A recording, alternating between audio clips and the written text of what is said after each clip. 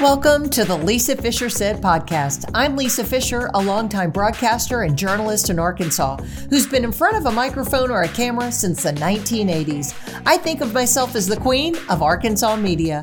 My guest for this episode is Bet Lucas, a podcaster and an adorable mom to six from the Pacific Northwest, and she's killing it with intermittent fasting despite her busy life. You'll get to meet Bet right after this. I have always been concerned about the quality of food I eat and prepare for my family. That's why I love to tell people about the delicious rice varieties from an Arkansas family who's been farming for, get this, 10 generations. It's the Ralston family in the beautiful Arkansas River Valley who has an outstanding rice product and reputation. And these are people who are committed to their principles of farming that include regenerative farming, which is the method where the farmers take a keen interest in the soil and water use and fertilizer. The water is actually from the nearby Arkansas River. And then there's another important consideration for the Ralston family, and that is sustainable farming. The family only mills what they grow, and they have full traceability from seed to carton. They have delicious rice in 6 core varieties, including white basmati, aromatic purple, and red. In fact, Nature's Blend is grown as a blend in the field. Go to their website to see where you can get this outstanding line of a most delicious Arkansas product at ralstonfamilyfarms.com.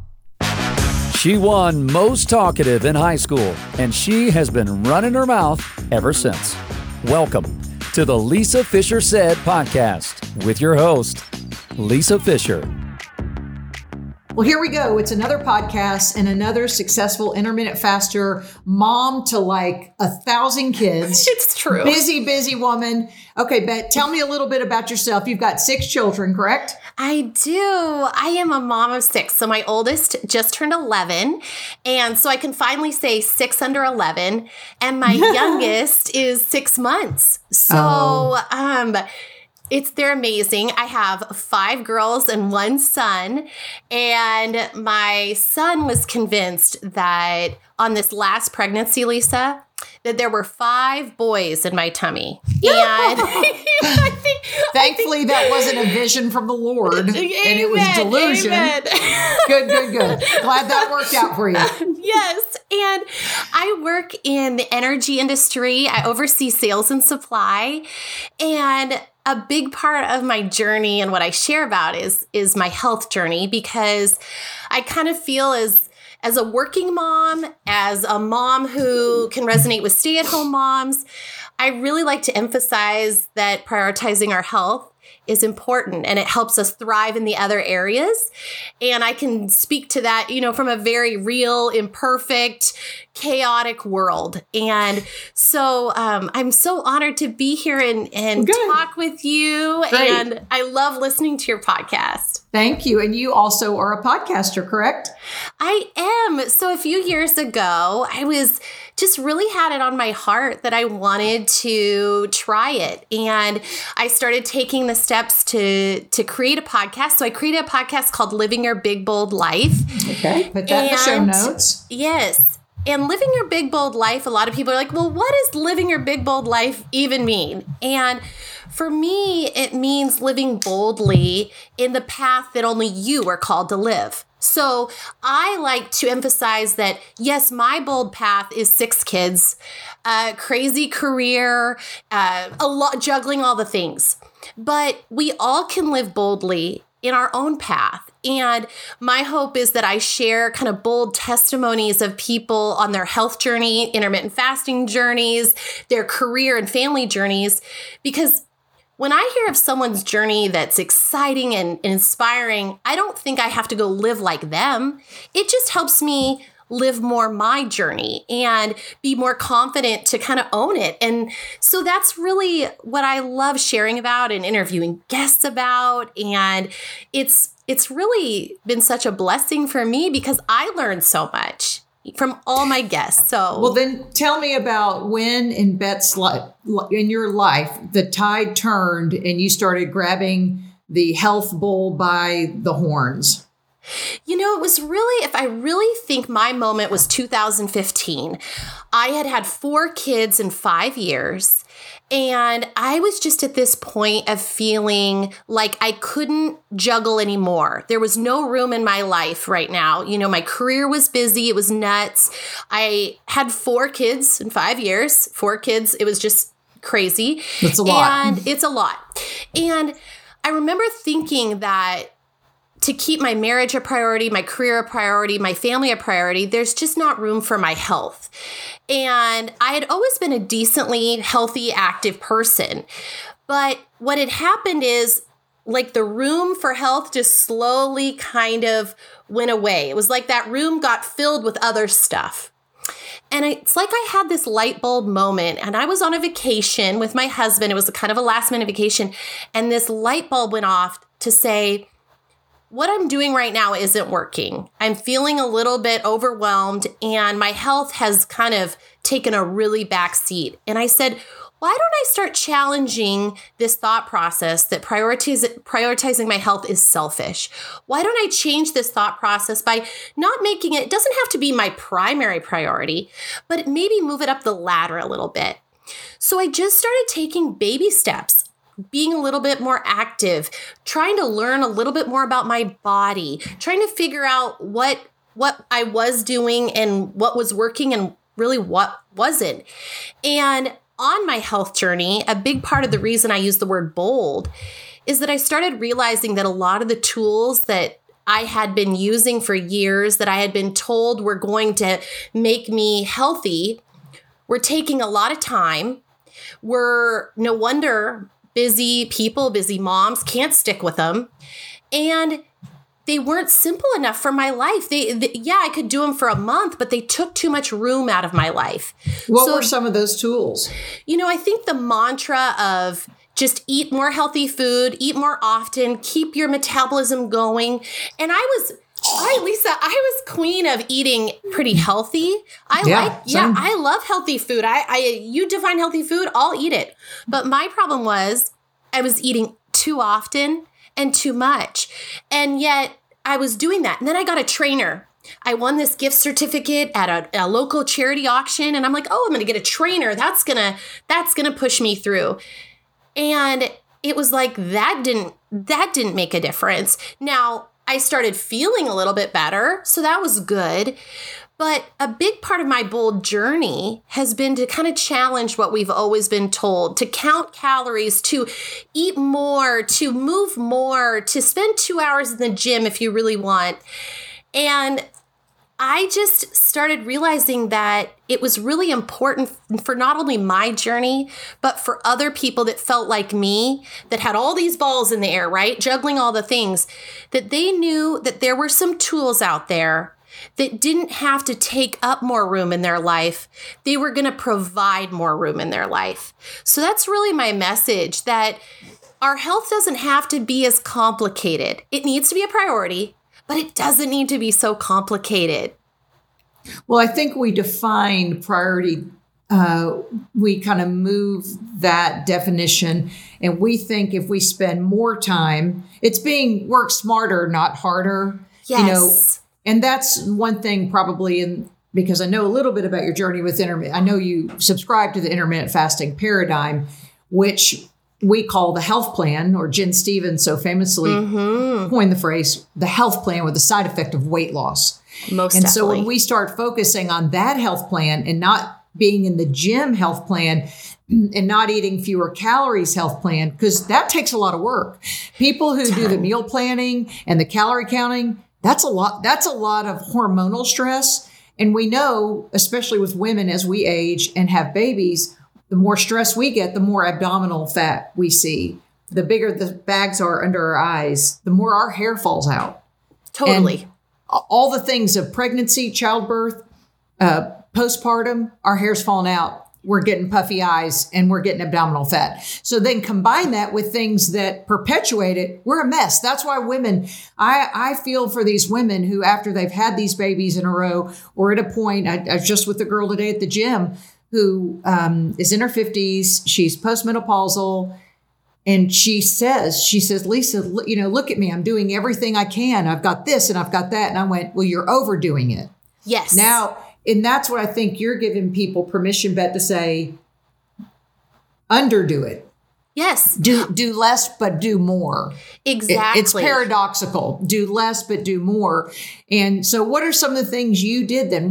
You flipped that switch after baby 4. Did you have a weight issue at that? I mean, of course you did. You just had 4 babies in 5 years. Yeah. So it's funny. And I always had good body confidence. Some people say, oh, they were at this really bad point in their body confidence. I actually felt pretty good, but I was in denial of where I was at. I would call myself 40 to 50 pounds overweight at that point. And so I started taking steps. And the first big step that I took, which if I reflect back is kind of intermittent fasting, I took the cream out of my coffee.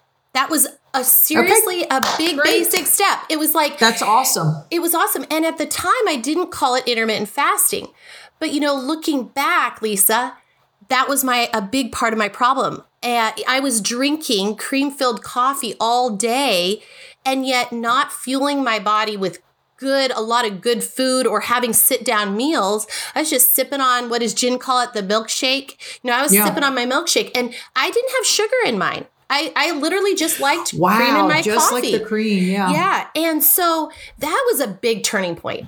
My next I need to stop you here just so for people listening. The reason this science is so important, it is so familiar to you and me, but to somebody listening, if these terms are new to you, by the constant barrage of insulin, because people say, well, so-and-so said on the Today Show, you could have cream in your coffee. Well, then you're not fasting. You can have all the cream you want. I don't care if you swim in it. I don't care if you bathe in peanut butter. But if you do any of that during what you call a fasting period, you're not fasting. And so we know that the barrage of insulin is what stores fat. Yes. Because we know insulin's important because it ushers glucose to the cells. But what you were doing was keeping even though you were having 50 calories or whatever. It doesn't matter because calories don't mean anything to us. Right. But you had small caloric intake, but huge effect on your insulin. And if your insulin's up, you're not burning fat. So you probably had that 40 to 50 pounds a lot of that was a layer of fat and some inflammation, I would assume. Inflammation and fat. You nailed it. Just because I've birthed babies. I know. Yes. I know what happened afterwards. I know you're looking at your body like an alien. You really are. You feel bad. You're tired. The sleep deprivation, that's how we torture. We know that that's how we torture people. Governments have done it for years. And women are really at a point, especially if you had those babies and you were working, you're some kind of superhuman. I mean, you are some kind of unicorn to have done that. But so the unicorn dropped her cream in the morning. And so then you were fasting and didn't know it until then. What time of the day did you decide to eat real food? And now we know that's called breaking your fast. At that point, early in my journey, I was still breaking it like mid-morning. But it still gave me the difference. If I'm waking up at 5 a.m., let's say mid-morning was still 5 hours maybe without that I would have normally had it. But then my next step was I read a book called Body Love, and it's by Kelly LeVeque. Okay. And she emphasizes the Fab Four, which is protein, fat, fiber, and greens. And what I realized, and she says no snacking, Lisa. So my next step was I'm just not going to snack between my meals anymore. I'm going to wait. I'm going to drink my black coffee and I'm going to not snack. And all of a sudden, I started noticing by focusing on protein, fat, fiber, and greens, plus not snacking, I was more full, more satiated. I could go longer. And oh my gosh, these snacks were getting in the way of my journey. So then all of a sudden, that's how I kind of ended up at the doorstep of intermittent fasting. Those kind of tools, I all of a sudden I was full. I wasn't as hungry. And then I started kind of playing with, well, I'm going to just skip dinner tonight. I'm just going to skip dinner. I feel great. I had a really nice satiating lunch with protein, fat, fiber, and greens. I'm just going to skip. Well, when I started doing that, it was like putting my journey at full speed ahead. I just noticed the results I had been getting were really good. And then I wasn't even skipping it every night. I was just skipping it a few days a week, but my body was so happy. My energy was so high. Had you eaten anything on those days that you were skipping dinner? I did. And I would often have, interestingly, early in my journey, I would have a bulletproof coffee for breakfast, and then I would have a big lunch. That was kind of my path. And a lot of people are like, you have kids. How did you not eat dinner with them? And I actually found it great. It was really helpful to me because I could visit with them more. Yeah. I felt more available. And I know a lot of people have really good success with an evening window. But for me, I find as a busy mom and with my career, actually a midday window works really nicely. And it doesn't have to be right at noon or right at 11. It could be 2, it could be 1. I mean, it varies. But that was a huge turning point for me early on in my journey. And then I had a couple more babies in between then. Right. Of course you did, because you weren't stopping. I wasn't stopping. Now, when you dropped the cream, did you notice that you were less hungry? That, releasing insulin. See, this is what people think. So I coach these intermittent fasters, and we do Zoom calls, and they're so desperate after that first meeting. The second meeting, they're like, well, I almost died this week because I couldn't have cream in my coffee, and I said, it's going to benefit you because you're going to keep your hunger at bay. That by teasing, you remember that insulin release, girl, the minute I have insulin release, that's why when I open my window, I typically make it my biggest or most concentrated effort of food consumption because I'm the hungriest. Yep. I do better if I don't eat.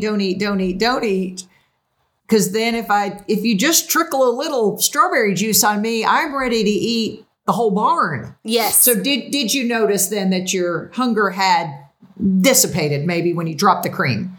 Definitely. And I just want to reassure people of exactly what you said, that clean fasting with not putting cream in your coffee, not doing the bone broth, not doing the no calorie beverage or the fasting powder you're hearing about on the internet. I want to reassure you that your former thought process is going to be, my fast is going to be easier, or this is going to help me be less hungry. And you and I both know that if people will just try it, they will be like, well, I didn't believe you. I thought it was going to be horrible. Right. And I'm way less hungrier. So I always say that, in fact, I just did an episode on it. I said, clean fasting is the way to make your fasting easier and to get faster results. And I wouldn't have believed it if I probably wouldn't have experienced it myself. Really wouldn't have. Right. That's a great testimony. At that point, had you learned you didn't know about clean fasting yet. You just did that. I did it on your own. And then, so the principles we subscribe to, or Jen Stevens is the book author that we talk about. And she's the person who coined that phrase too, is the clean fasting. So once you got into clean fasting, once you dropped the snacks and the pedal was to the metal, or the metal was to I always forget how that goes. The pedal is down. What kind of weight loss then did you see? So effectively, I had probably lost 20 pounds up to that point, but it had taken me quite a few months to get there, When I started just dropping, then I started dropping the dinners and kind of intermittent fasting more. All of a sudden, I lost an additional 20 fast. It was just super happy. So, and this is coming from someone, Lisa, who I had been at this weight and had tried all the things, and my weight was not budging from that number. And it was extremely defeating because, like I said, I had always been decently active. I'd always been decently healthy. I was an athlete in high school. It was very weird to me that I couldn't budge this number. And so I knew something was right here. And it just logically was and that was when all the things I had always been told didn't work. And now all these bold new health tools were working for me. I was like, oh, I got to tell people about this. This is changing my life. And it's not that complicated. I think it's really hard for athletes because athletes put before them a goal, and they use enough willpower and chutzpah and oomph to reach the goal and surpass it. So when your body starts doing things that we thought it would never do, despite the fact that you're doing all the things, it kind of makes you mad at your body. It makes you mad at yourself and going, no, what is wrong? I'm doing everything right. And that's what the girl said to me at the gym today. Lisa, I'm doing everything right. And it's more than just the thing. It is. That's why we have to move calories. Just let's quit calling them that. Just let's look at nutrients. Let's look at nutrient dense foods. Let's look at gut health. I mean, it goes back to gut health. Did you feel like that you did you have any autoimmune conditions or anything, Beth, that you were dealing with as well? Like I've got a thyroid that's not impressive, a dead thyroid or anything else that often happens after childbirth and pregnancies? So I didn't, but what I did notice is I would say my side effect was more that I was just, by the end of a day, I was just so tired. And on a Friday night, I was like hitting a wall. I also feel like I didn't have the clarity that I have now. I didn't have kind of the non-scale victories for me have been like this additional zest. And I've always been a very bubbly, extroverted, outgoing person. I hear it. Yeah, I hear it. But I feel like at that time, I didn't realize how much better I could feel. I just didn't realize it. And it's not like I was walking around like, Eeyore with the cloud over me. I was living life to the best I thought I could live it and the best I thought I could feel. And yet now, but I'm on no medications today. I think, I'm 40 years old, not that old. But a lot of people my age are on quite a few medications. I'm always surprised. And that doesn't go against someone who has to be on something. I'm not criticizing that. That's right. No. But I want to emphasize that I think it's quite a testimony to our health journey when we can say, you know what? I'm not on any medications. I feel great. I'm sleeping good. I wake up clear-headed. And sure, there are days where I still hit the pillow really hard. I mean, I've got a lot going on, but I just feel so much better. And I want that for the friend you met at the gym. I want that for that mom who is just in the grocery store or at home and being like, what's wrong with me? There is nothing wrong with you. There's just some tools you didn't have. There are some tools you didn't have. And you know what? We're on a mission to give you those tools in the tool belt and take away some of those that you used to have that don't work. Now, what did you do since intermittent fasting is contraindicated for pregnant women and nursing mothers? Yes. What did you do during that 9 month and then if you chose to nurse the time after that with fasting? So interestingly, Lisa, this is probably my number one question from my followers in my podcast. People just I think it's because moms are really overwhelmed on what to do. So let's say they're an intermittent faster and they get pregnant. They're like, well, what do I do? So how do I? Yeah. So I would really recommend they check out two things. One, really check out that Body Love book, because to me, it doesn't emphasize what you can't have. It's really about what you can have. And it's kind of encouraging you to not snack too much, even when you're pregnant, that we don't want our bodies barraged with insulin during pregnancy either, because a lot of moms think they can just eat anything, snack all the time. And then what happens is that they go do their glucose test. They don't think anything's wrong. They've had a decently healthy pregnancy. And guess what?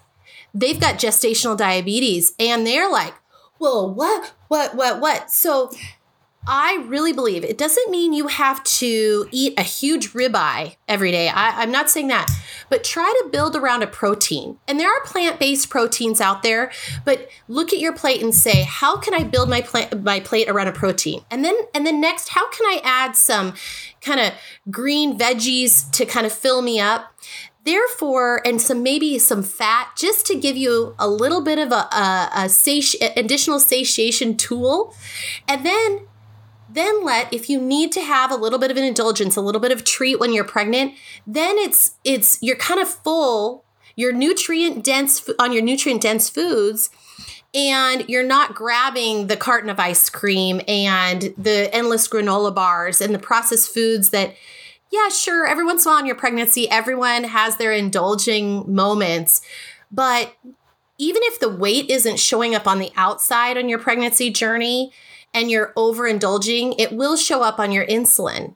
And that's a good point. I really think people need to think about that. They'll say, well, it was out of left field that I had gestational diabetes. Probably not. No, probably not. Too much sugar is usually what I find. Their sweet tooths go out the roof when they're pregnant, and they might be having a little bit more ice cream than normal, a little bit more cookies, a little bit more things that aren't horrible, aren't, evil, but there are some consequences there. And I think that we all can think about that, about our friends that maybe don't gain weight on the outside on their health journey, but all of a sudden they have ovarian issues. Maybe they have Alzheimer's. I believe, similar to pregnancy, that our bodies are flooded with insulin.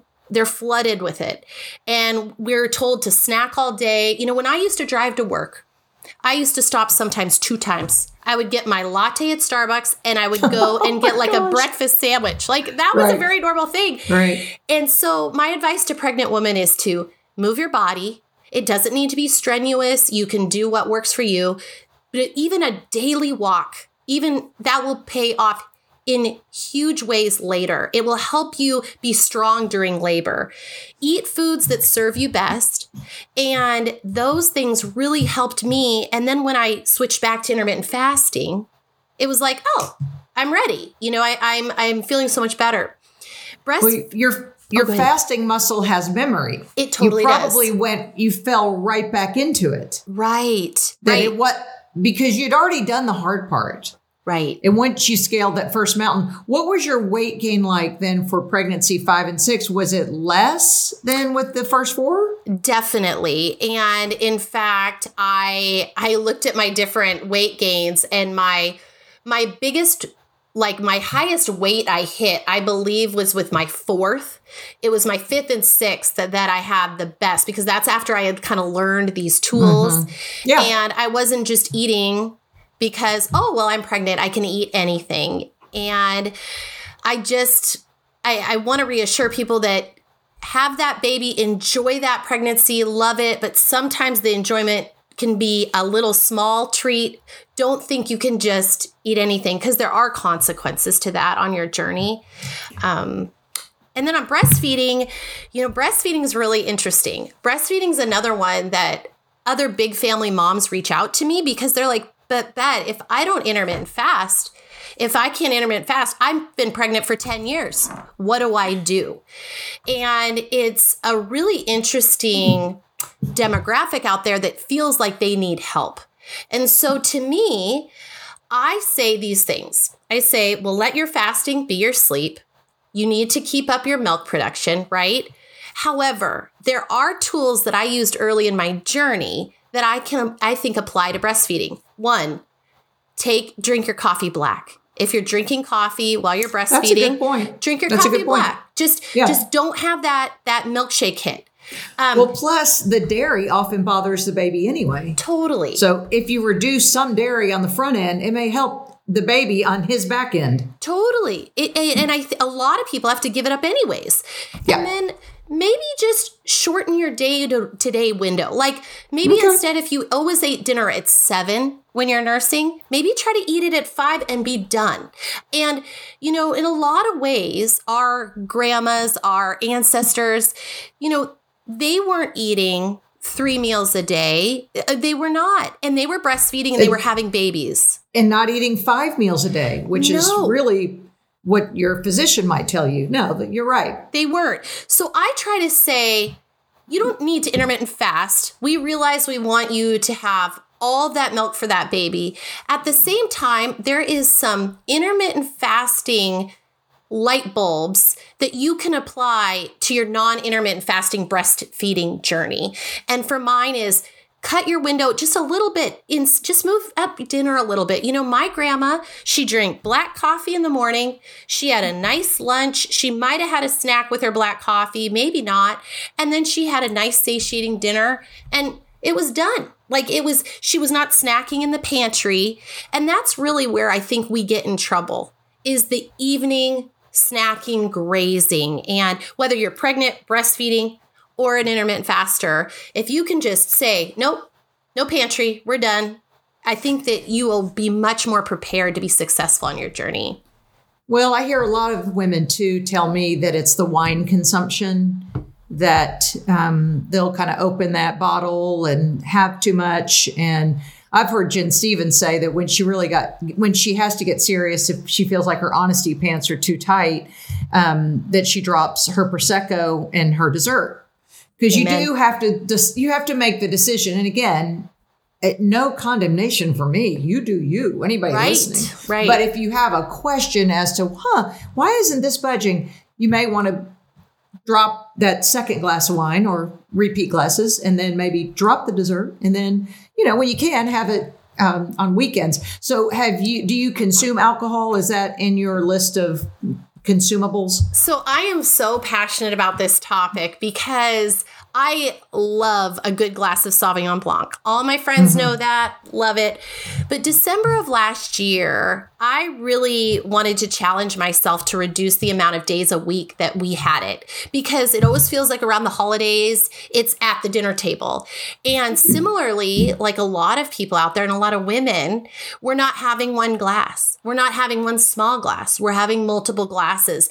And even if you Earth to everyone out there, even if you're eating healthy, even if you're intermittent fasting, even if you're active, if you are drinking wine too often, too much, your weight loss is not going to happen. Your health is going to stall. It is. And I hate to hear it. I'd like to go la, la, la, la, la. I would. I'd like to go wine tasting every day if I could. So a really great tool for me is that I say I'm only going to drink 1 to 2 times a week. And I really believe that if someone is stalled out, exactly what you said, if they're doing everything else, try taking just even a few weeks off of alcohol. Just try it. And I guarantee you're going to see health changes, positive health changes. And once you kind of get over that hump, because a lot of people say, well, I can't. And they're not an alcoholic. They just love their every other night wine with their husband or their wine with dinner. And I say, just try to reduce down to 1 time a week and do it for a month. And the first month, you're going to be like, this is hard. I hate it. I don't like it. But then guess what? They notice their anxiety improves. They notice their sleep improves. They notice their night sweats improve. I mean, So I want to tell everyone, I know it's hard because I like it too. And I am not coming from a place of holier than thou, but I think we are doing ourselves no favor. We're kind of the wine generation right now. It's all the rage to have so much wine. And I just think if you can reduce it down to 1 to 2 times a week or take a few weeks off, more power to you and your health journey. You made a good point. I do think we are the wine generation. I don't remember my parents having wine. Now, they had the hard stuff. Yes, yes. But I don't remember them sitting around drinking wine and everyone having Monogram wine, Yeti cups and all the mommy things. likes wine. It's very interesting. And I interviewed a few doctors, but one of my favorites is Dr. Ted Naiman. And he says that the number one issue that he sees with women and even men, but with women patients, is the wine. It's actually, forget everything else. He says it's the wine. And he says it's not an alcoholic issue. He says they are having 1 to 2 to 3 glasses of wine, at least, let's say 3 to 5 nights a week. And they don't see that it's a problem. And I really believe that it is probably more of a problem than we all realize and want to admit, because we like it. We do. And I love talking about it because anyone who knows me knows that if I could, I'd probably have wine every night. I can't. I need to put my big girl pants on and realize I feel better, I am better, and I will be better with a little bit less. Well, it lowers your inhibitions. You might eat more. Yes. You might grab the dessert. I'm just glad I gave it up. I don't even know why, how it just, I don't drink it anymore. And I think part of mine was I lost my taste for it after I had COVID, because, it messes with your taste and smell. And then I just forget I don't even think about it anymore. So I don't know what's happened. And I realized, though, Beth, that it did interrupt my sleep. Yes. Because I would justify and go, no, that's just, hormonal issues. No, it interrupted my sleep. And it gave me a headache the next day. Yeah. And I'd be puffy. I would just feel puffy. Yeah. Under my eyes, I'd feel puffy and stuff. And it would kind of sometimes congest. I mean, just all the things. So now, totally. I mean, I guess they get the little mini bottles of Prosecco. You can do, because I just want one glass of something. I've had it in there for months, and maybe I'll open it tonight in honor of this conversation. But my point is, for anyone listening, you can get to the point where it's not even a thing anymore. So for me, it's not even a thing anymore. And plus, I like chewing my food, and I don't want to, people say I drank supper. Right. I don't want to, the thing is about intermittent fasting, the longer you do it, the less food you really require, or you get full so easily. Right. So since I don't have much, I really want that steak you're talking about now. Oh, I love opening with a steak. I love. Yeah. I love that. So I just kind of think, I mean, that's for me, and I know everybody's different, but I'm just saying, if you're listening going, I don't know if I'll ever get there, you can, and pray. Just pray that if you need to quit, if you need to drink less, because I'm all for drinking. I don't care. And again, I don't care what anyone does. But as for me in my house, and my husband realized too, he just said, I realize if I have alcohol, then I'm worthless the rest of the night, because it makes you sleepy. Yes. Or it makes us, because we just eat kind of one meal. Mm-hmm. And then if we have wine, or he'll have I don't even know. I mean, he really didn't even drink. I mean, he hates wine. It gives him a headache. I'm pointing like he's in there, but his office is in the other room. My studio's right here. But just with us, I know we've kind of gravitated toward that. What's your daily eating window like then? What's your approach now that so the baby's 6 months old? Baby is 6 months old. Now? I am no longer breastfeeding. Okay. That could be a topic for another day, which is actually quite fascinating. So, she's my 6th child.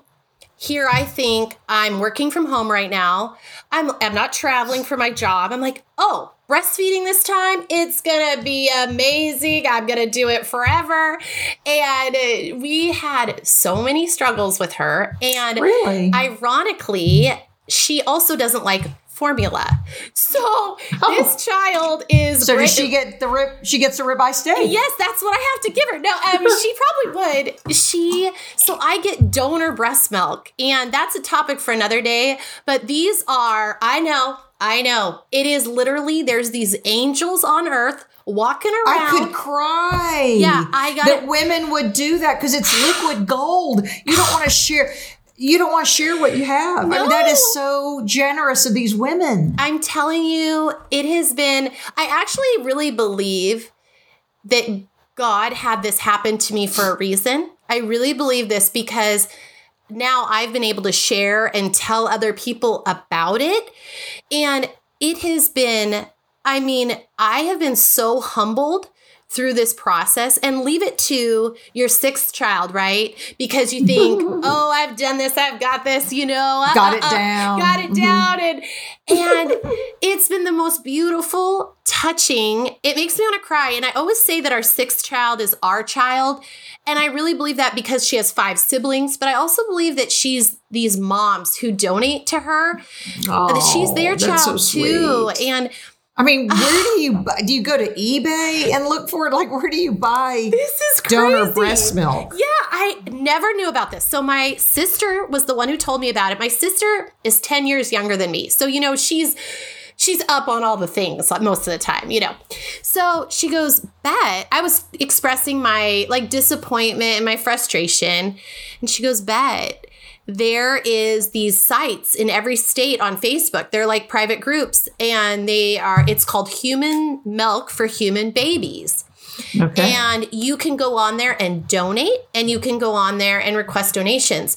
There are sites where you can pay for milk, but if you can believe it, Lisa, the site that I am on, the one for Washington State, is completely donor. These moms. I don't know why. That makes you want to cry. I'm telling you. And one of my donors right now, like, this will make you cry.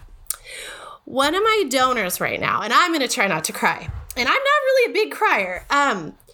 One of my donors right now, her son has had some significant health problems, had to get a tracheotomy put in and a G-tube. And she's in the hospital with him for 2 months. And she reaches out to me and said, "Bet, thank you for supporting us during this time in the hospital." And I had just randomly signed up to support a meal train with a gift card and had donated to their cause. And I don't know her. I know of her. And so she takes the time to write me a thank you. And then she goes, "And I saw that you're looking for breast milk, and I'd like to give you Henry's breast milk." I know. Oh my goodness. And here I'm this That's humbling. And so now I just feel not only like Vivian, my daughter, is forever, I'm closing this just open, forever our child. I also feel this bond with this Henry. Like, I feel like Henry is kind of a part of me now too. And I think this mom probably thinks I'm weird because I always want to be like, "Do you need anything?" I can't feel that express that gratitude enough. Well, you feel a connection to her. Totally. She is providing the life sustenance. Totally.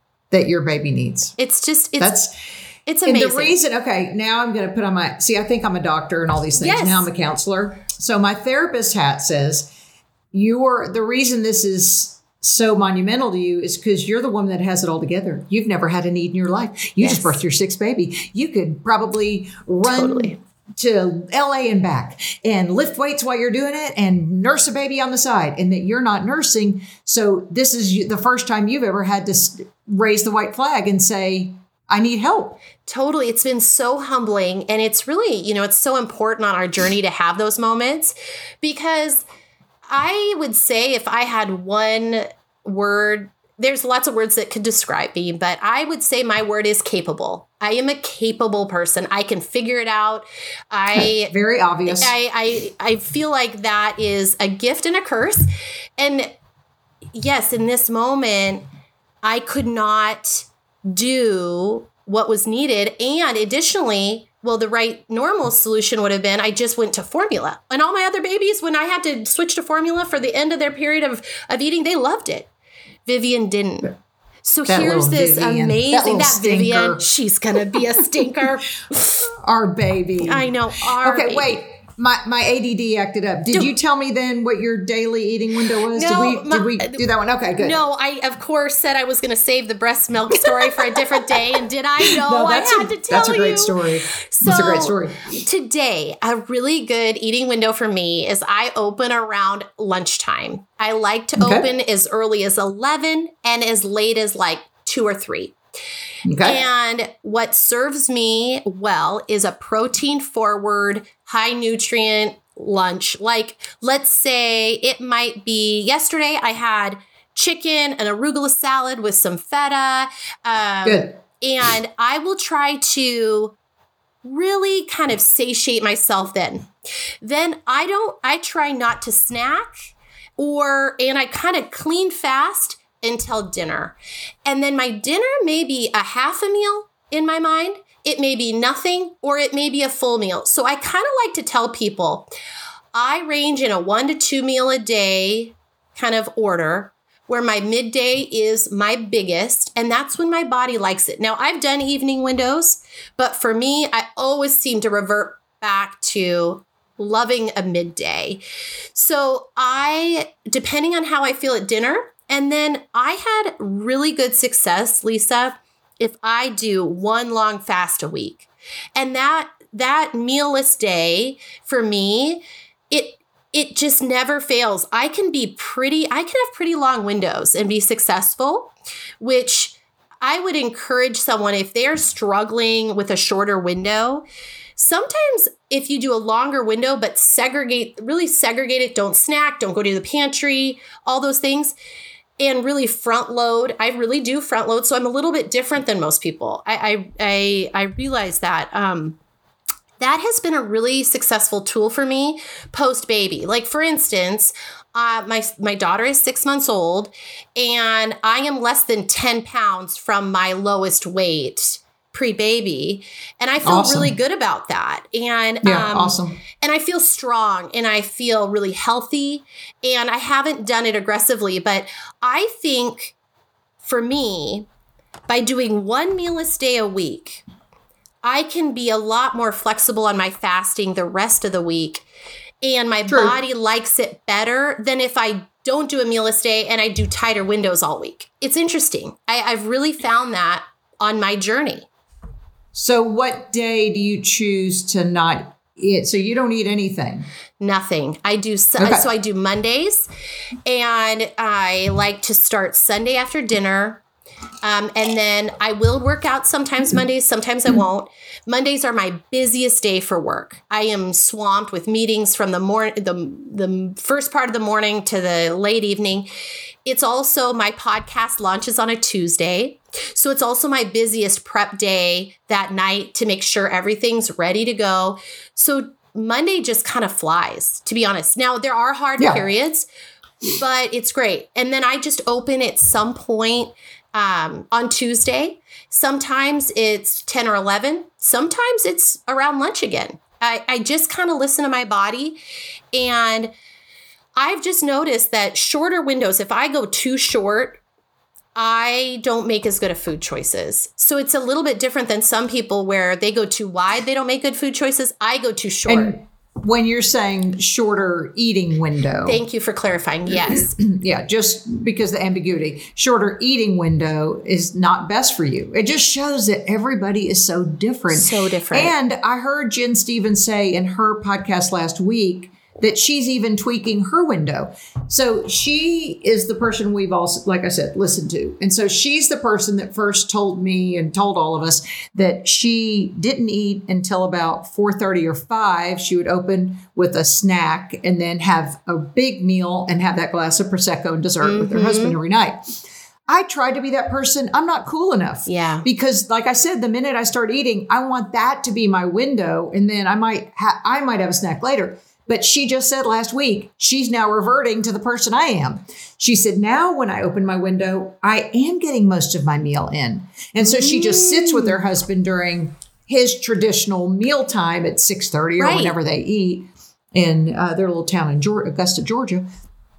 And so she said, she goes, the neat thing about intermittent fasting is you continue to tweak it. You continue to reinvent your wheel. Totally. You know, your wheel of eating. So what might be working now for you, because menopause has stress on your body, postpartum has stress on your body. You wait till those cute kids are teenagers. Oh, pray for me. Yeah. I need prayers starting now. I'm just warning you. And then there will be a glorious day that they're all out of the house. Someone asked my husband the other day, we were talking about the happiest day of our life. And I said, it's when you have a baby. He goes, no, it's when the last one goes to college. It's or when you get married, all the other days that we call happy. So, but those are stressful times, and your eating period might change. Your eating window might change. Totally. And that's where I love that you emphasize that, because I think so often people say, well, this is how Sally does it. I have to do it this way. And I always have to do it this way. And I want to tell people right now, I even, I've told Jen this, I've told everyone, sometimes I don't fast. Now, I fast with my sleeping, but I'll take a break. If I just feel like my body feels like it needs a break. Now, what's a break? A break might be I open at 10 and I actually have dinner that night. So I'm still fasting a little bit. But I think sometimes I like to compare it to shoes. The shoes I liked at 20 are not the shoes I wear today. Lord help me. Those heels, right? I think fasting's like shoes. Our styles are going to change. What's comfortable is going to change. And I want to encourage you, if you have been fasting and it's no longer comfortable, try on a new pair of shoes. That's good. It's really, now if you're in your first few weeks of fasting, don't try on too many shoes. Stick with that shoe for a while, Yeah, it takes a minute. It takes a minute. And I loved it. I loved, one of my guests said, would you keep it on for more than 5 minutes, please? I love that.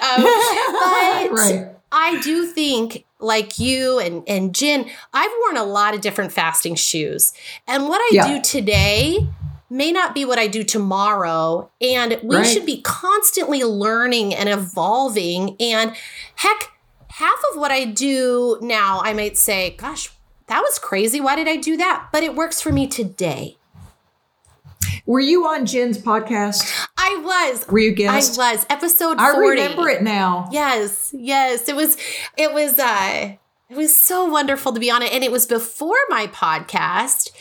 Okay, I don't remember any of that, but I remember your cadence and your energy and Washington State. But you may have had did you just have 5 kids then or 4 kids then? I had just 5. Okay, yeah. And I remember some of this, yeah. I'm impressed you remember. It was really an honor. And then Jen was so kind and was willing to be my first guest on my podcast. So she was my first guest. There you go. And isn't she great?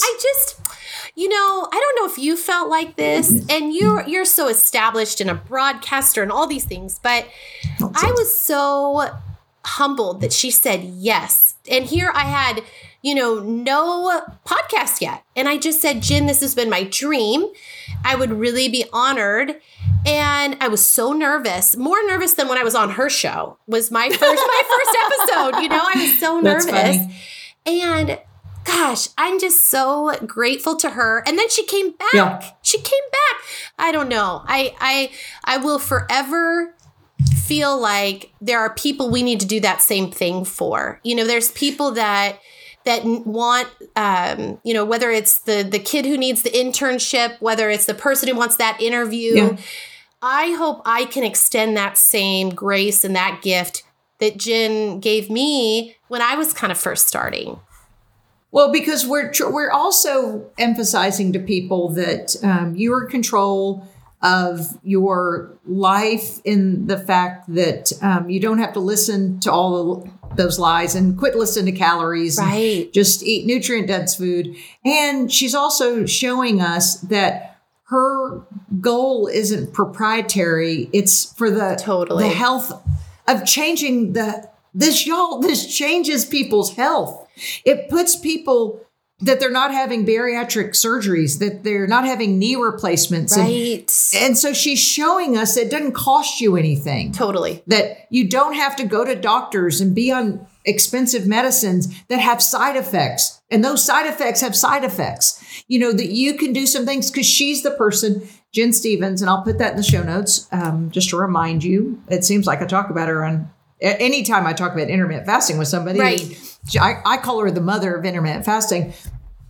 But she's just reminding us that she went from 210 to, we think, 130.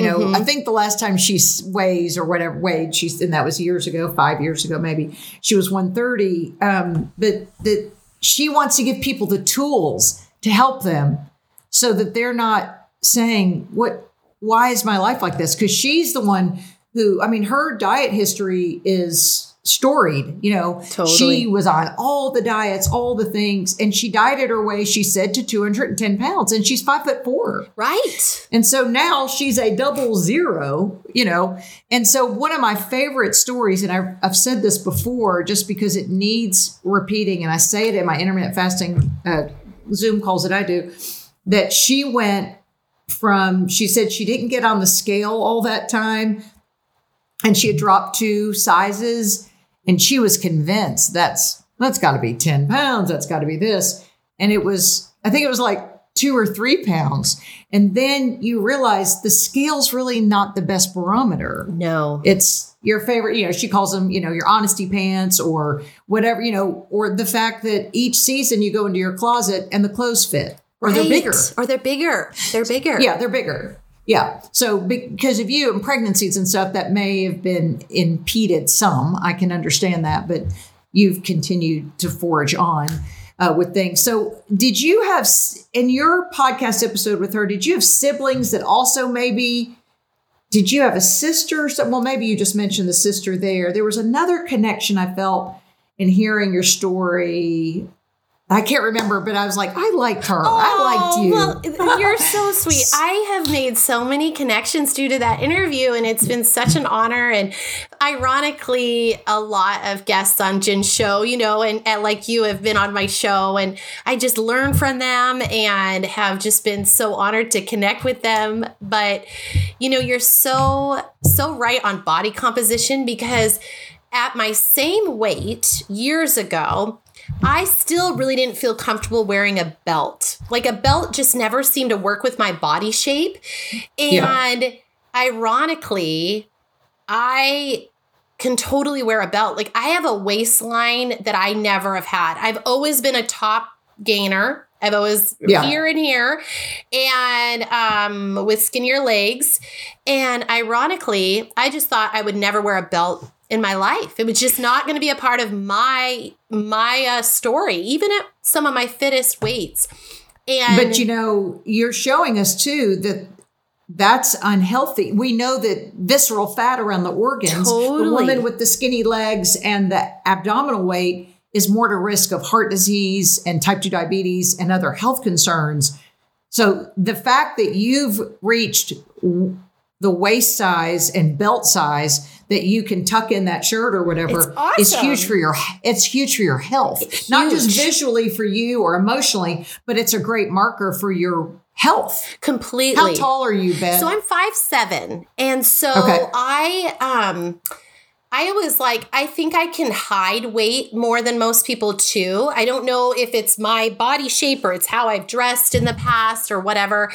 But, it's interesting. My dad, my grandparents, my relatives, they are all built like me. And my great grandparents, died in their 40s and 50s due to heart things. And I think, I just am really passionate, exactly what you said, that figuring out how to remove some of that visceral abdominal fat is not just all about looking good in a swimsuit. It tells us a lot of things about our health. Yeah. It's a barometer. Yeah, definitely, to our health. Well, I love the way you live your big, bold life. You're just adorable. So endearing. Thanks. I've got all the information with Bet in our show notes. And check out her podcast. And I remember now, I did listen to a snippet of your podcast. And I was like, oh, I love her energy. And so now, of course, it's because you were on Jen's podcast, the Intermittent Fasting Stories. Yes. What episode were you? Do you know? I was number 40. Number 40. Okay. Yeah, it's an easy one to remember because it's 40. I think I would forget otherwise.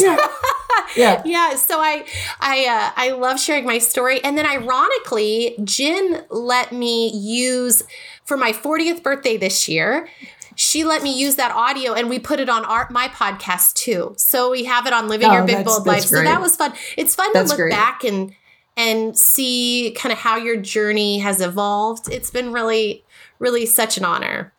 Well, you're killing it and you're very endearing, and good luck to you and blessings to you and that sweet little baby that's our baby, and Henry and his donor breast milk. I mean, I'm just undone by the whole story. I think it's so charitable of that mama to do that. So I agree. I hope we keep in touch, and for our listeners, all the information about this fabulous girl in the show notes. Don't miss it.